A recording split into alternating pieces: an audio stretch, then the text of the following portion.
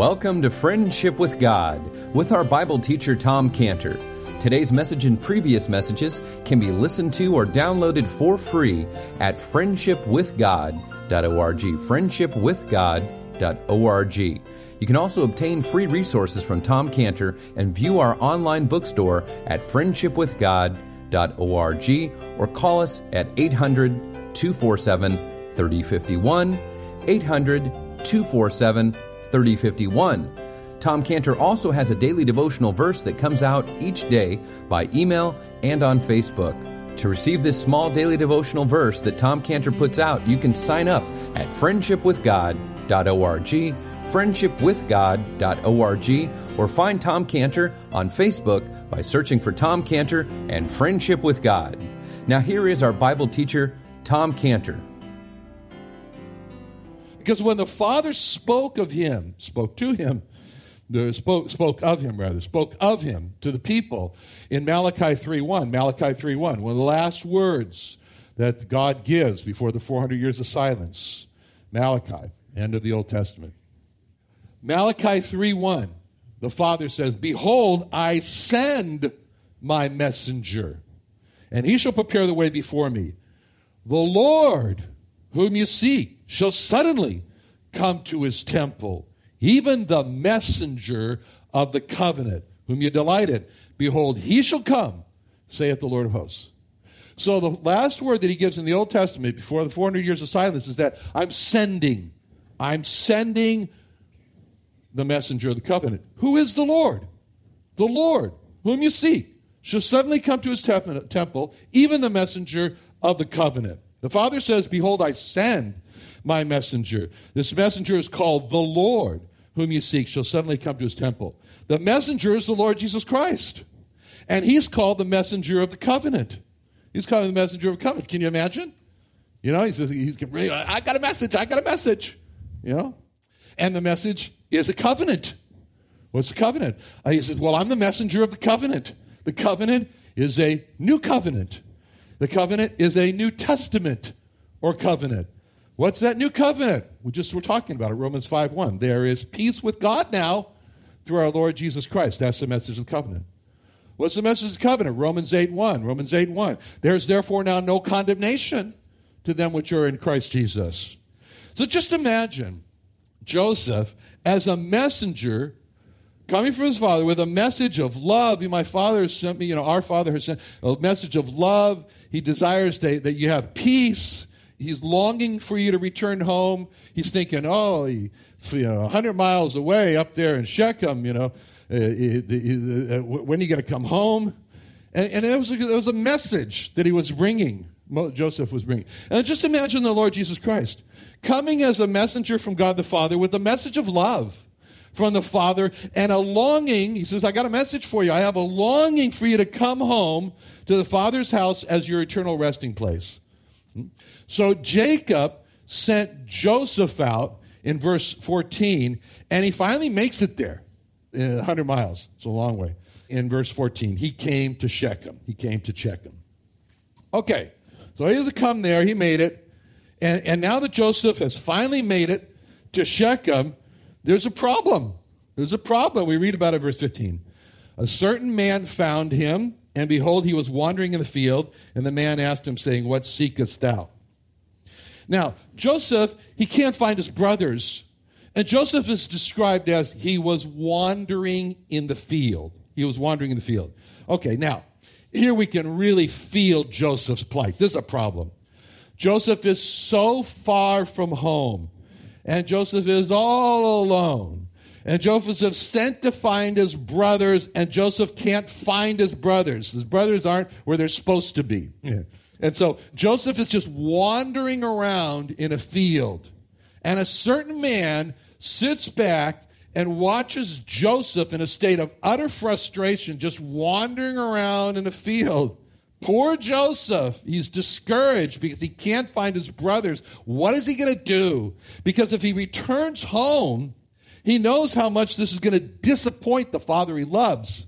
And Joseph supremely does not want to disappoint his father. And Joseph can't bear the thought of coming home and having to tell his father he couldn't find the brothers, and he's terribly sorry. He can't stand that. That's unthinkable for Joseph. Joseph would rather die than to let down his father like that. So what we see in verse 15 with Joseph wandering around the field is Joseph's perseverance to not go home empty. He's not going to do it. Joseph could not find his brothers, but Joseph was so persevering that he would not go back home without finishing the work that his father gave him to do. And Joseph was determined to finish the work. And he was not going to let this problem of not finding his brothers prevent him from finishing the work that he was sent to do. It would have been so easy for Joseph just to go home at this point. You notice the father's instructions in verse 13 when it said, "And Israel said unto Joseph, Do not thy brethren feed the flock in Shechem? Come and I'll send thee unto them." I mean, that was specific. He said to him, they are in Shechem, you know. And it would have been so easy for Joseph to have gone home and said, "You sent me to Shechem? I went to Shechem to find my brothers. I went there. They weren't there. And I did just what you told me to do, but they weren't in Shechem, so I came home. I couldn't finish the work you gave me to do." Now, Joseph could have done that because he was told to go to Shechem and find his brothers. He went to Shechem. They weren't there like he was told they were going to be, so he would not have finished the work his father gave him to do if he went home. But Joseph would not do that because he knew the work that Jacob gave him to do, and he was determined to finish it, and he wasn't going to let the fact that the brothers weren't there stop him. You know, the Lord Jesus Christ was sent by God. He was sent by God the Father to earth. He came to earth, and it wasn't easy for him, and he ran into a lot of obstacles also. And he could have returned to heaven and said, "You sent me to earth, I went to earth. But those people are crazy down there." He could have said, they're out of their mind. They tried to kill me as a baby before I even spoke. They didn't receive me as their Messiah and their King. They tried to stone me. Then they tried to throw me over a cliff. I couldn't finish the work because the people are out of their minds. You don't know. They're crazy. See? But the Lord Jesus never would have done that because he knew the work that God the Father gave him to do, and he was determined to finish it and not let anything cause him to quit. He lived for the day when he could say to the Father in John 17:4, "I have glorified thee on the earth. I have finished the work which thou gavest me to do." All this causes each one of us to ask the question, what work has God given us to do? Have I let any obstacle stand in the way of finishing the work that God has given me to do? Am I on this course right now to be able to say the words that the Lord Jesus said in John 17:4, "I have glorified thee on the earth, I have finished the work which thou gavest me to do"? Now, in verse 15, from a certain man's perspective, as he is identified, a certain man's perspective, it looked like Joseph was just wandering around in the field. I don't know what he was doing there in the field, maybe Joseph was like Ken Willardson. He's praying, he's pacing. That's what Ken does, just paces back and forth. That's what he does in prayer meeting. We all sit, Ken paces. Sort of like wandering in the field, That's what Ken does. Maybe Joseph is in the field. He's just like Ken pacing and praying. I don't know.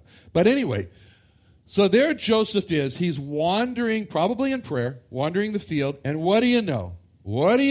A certain man finds him. Boy, what's the odds of that? All right? Isn't that significant? When it says in that verse, a certain man found him, it was not just any man, it was a certain man. It was a certain man that was there because it was a specific man that was chosen by God to go help Joseph. I mean, wandering out there in the field, Joseph felt helpless. Why? He felt helpless because Joseph was not helpless because he was helped by the mighty God. He was helped by the mighty God of Jacob. That's what it says in Psalm 146:5. Psalm 146:5. Happy is he that hath the God of Jacob for his help. And he did, through this certain man. Wandering out there in the field, Jacob felt hopeless. He felt hopeless.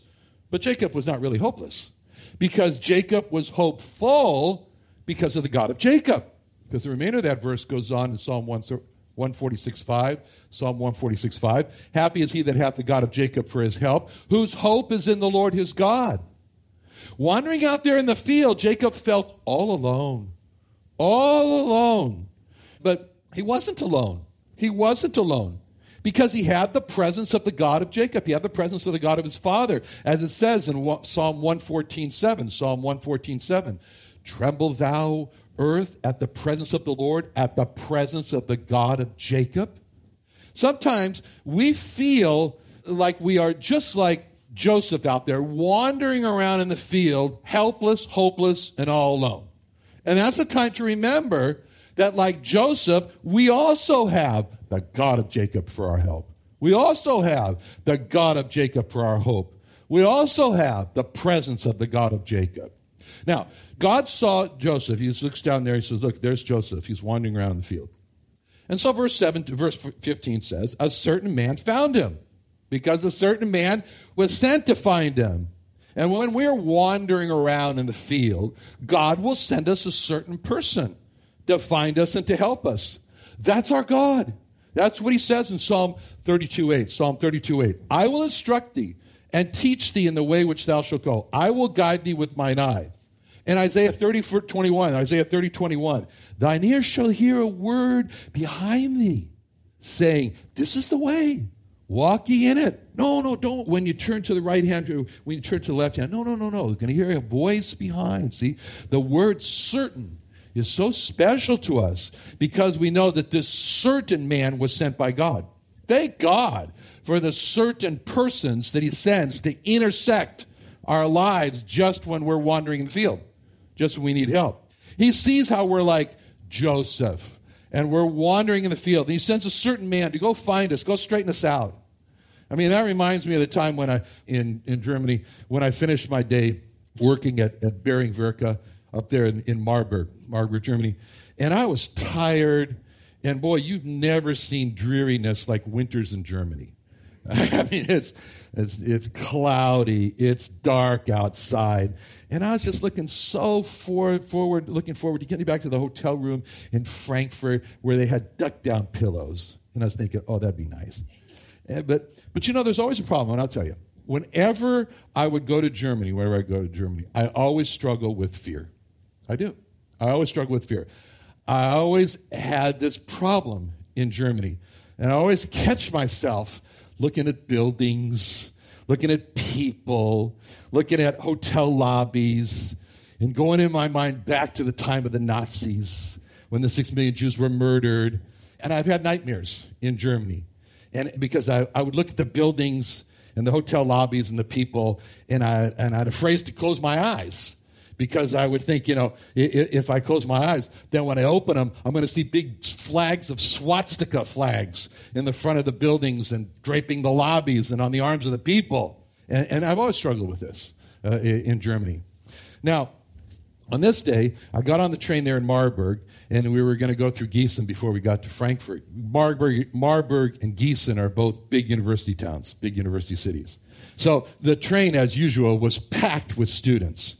I mean, there were students everywhere, young students. They were standing in the aisles, and I was tired and I wanted to sit down, so I was kind of going cabin to cabin. I found this cabin, and there were students, of course, in there, but there was one seat that was free.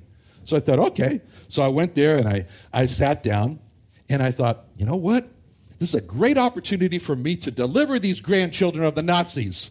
I'm going to deliver them by bringing them the Lord Jesus Christ.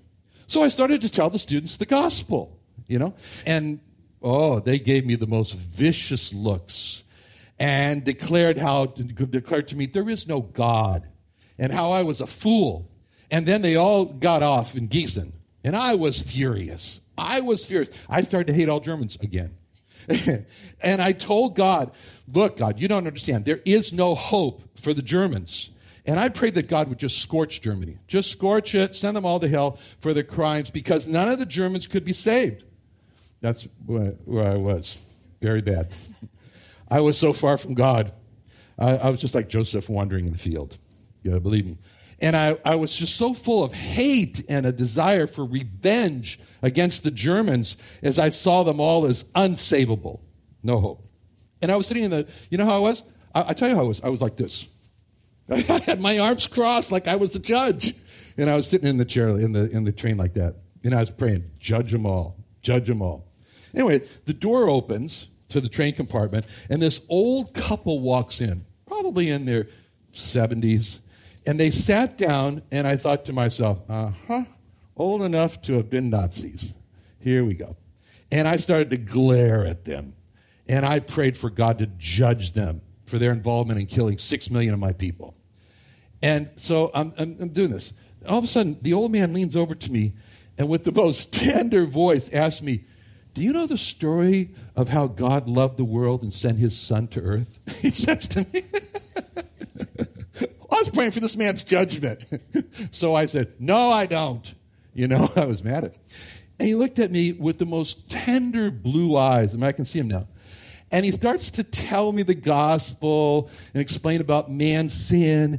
And then he starts to talk about how much God loved the world and wanted so much for the world not to go to hell. And then he got into this, explaining how God sent his son to die for our sins. And when he got into that part of God sending his son to die for our sins, he starts to cry. And he started to cry, and it wasn't just a little tears. Tears are bouncing off his pants and falling on the floor. And they're just running down his cheeks as he's telling me this. Well, that was too much for my stubbornness. I broke down, and I told the man, I'm a believer in the Lord Jesus Christ. Then the train pulls into Frankfurt, and I got off the train.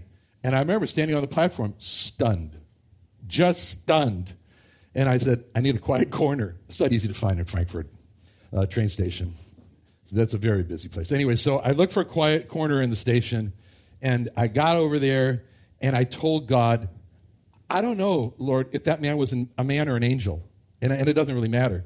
But I told God that I was very sorry that he had to send that certain man to find me because I was so out of line. And I made a vow. I made a vow then that I would never write off any people again. Now, what happened to me that evening there in Frankfurt? Verse 15 happened to me. On that train, I was like Joseph wandering in the field. I was lost in the feelings of anger and revenge. And a certain man found me in that train cabin, and he straightened me out. And thank God for the certain men that find us when we're wandering in the field. Verse 15 of the certain man finding Joseph wandering in the field is also a great encouragement for parents. Why? Well, there's Joseph. Who is he? He's the favorite son of Jacob. He's wandering in the field, and if Jacob knew that his favorite son was wandering in the field, Jacob would have helped him. But his father could not help him. His father did not know that Joseph needed help, so his father could not help him. But God, the God of Jacob, helped Jacob's son. And that reminds me of a missionary that spoke right here, came to the chapel, and told about how she had raised her children on the mission field, had them always with her, and she felt they were safe and secure with her because they were with her. And on this particular trip, on this furlough trip, they were back here, speaking of the chapel, back at the States, and she had to leave her children here in the States so that they could continue their education. And she was so disturbed. She talked about not being able to sleep because she was worried over her children. And whatever was she going to do? She couldn't protect her children. She couldn't be with her children. They're going to be here. And God gave her a verse that gave her the peace and assurance. And the verse is Proverbs 14:26. Proverbs 14:26, which says, "In the fear of the Lord is strong confidence, and his children shall have a place of refuge." And from that verse, she heard the Lord say to her, "You just follow me, and I will give you a strong confidence so you won't have the worries, you won't have the fears, in the safety of your children, and I'll always make sure your children have a place of refuge." So verse 15 is for us parents who, like Jacob, when our children are out of our reach of our help and our children are wandering in the field, God will send a certain man to find them and help them. Now, when we read in verse 15, and the man asked him, saying, "What seekest thou?" The man asked him, saying, "What seekest thou?" This certain man saw there was something about Jacob's face. He was seeking.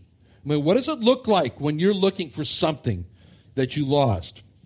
Something that's important to you. How do you look? How do you look? What's important to you? Okay? What happens when you lose your cell phone? Well, I don't know what it was with you, but, I do. There's a certain anxiety. There's an inquisitiveness. There's a diligence. There's a searching. I got to rack my brain. Where did I go? Where was I last time? There's and there's a tension. There's a tension to it all. And think of how it is when you look for your cell phone. There's people can see you got a concerned, they can with me, a concerned look on your face. I'm petrified, not only losing my cell phone, I'm petrified I'm going to bend over and my cell phone's going to drop on the floor for the fourth time. Okay? And break the screen. So that's why I gave my shirts to Tammy the tailor. I said, Tammy, take the pockets off. Put new pockets on. Make the pockets deep enough for the cell phone to go in and put an inside lip in here that's this long, so I'll clip it over my cell phone every time I do that. And I brought to her just recently 20 shirts. She thinks I'm crazy. Why? Because you're concerned. When you lose something, there's a concerned look on your face. When you lose something, there's a look of anxiety on your face. When you lose something, there's a look of diligence on your face. You got to retrace things. Where were you? There's a look that I have to find my cell phone on your face. There's a look of pain till I find my cell phone on your face. There's a look of I'm not going to give up till I find it on your face. And that's the look that was on the face of Joseph. And there was a certain man read that look, read that look, and he knew, you're seeking for something. That's the look that Joseph had on his face. And that's the same look that the Lord Jesus had on his face. And when he said his whole mission in life, it was Luke 19:10, for the Son of Man is coming to seek and to save that which was lost. And he has this look on his face. He's got the look of concern on his face. What's going to happen to the lost if they die in their sins and they go to hell? He's got the look of anxiety on his face as he thought of souls slipping into hell. He's got the look of diligence on his face as he's giving himself, go find the lost before it's too late. He's got the look of, I have to find the lost on his face. He's got the look of pain till I find them on his face. See, that's all the look of, I'm not going to give up till I find the lost. That was on his face. Everyone knew it. Everyone could see it on the Savior's face. And that certain man saw that same look on Joseph's face as he was looking for his brothers. And that's the look that should be on our face when we seek to bring the gospel to the lost. We treat the gospel too casually. Like, I'll just wait for someone to come and ask me. The Lord just didn't sit around and wait for someone to ask him. He sought the lost. And there was a look of tension and anxiety, sharpened senses, looking and not wanting to miss anyone. That's all that's involved in what's seeking. The other day at our plant down in Tecate, I was giving a tour to 20 people. They were from Tijuana medical industry. And actually the president of the Ministry of Health, very important person, reports to the president of Mexico, in Mexico City was there. And the tour, I give a tour, but for me it's a gospel tour. That's the way it's designed, to be a gospel tour, bring people the gospel. And that was hard for me because I was trying to hold eye contact with 20 people because I was looking for and seeking who is responding to the message of the gospel. Who's responding? And that's kind of a look of tension and anxiety and sharpened senses, and you kind of, that's what was on Joseph's face. That's what was on the Lord's face. That's what should be on our face. Let's pray. Father, thank you so much for your word, and help us, Lord, to glean from it the truths that you want to change our lives with. We pray in Jesus' name. Amen.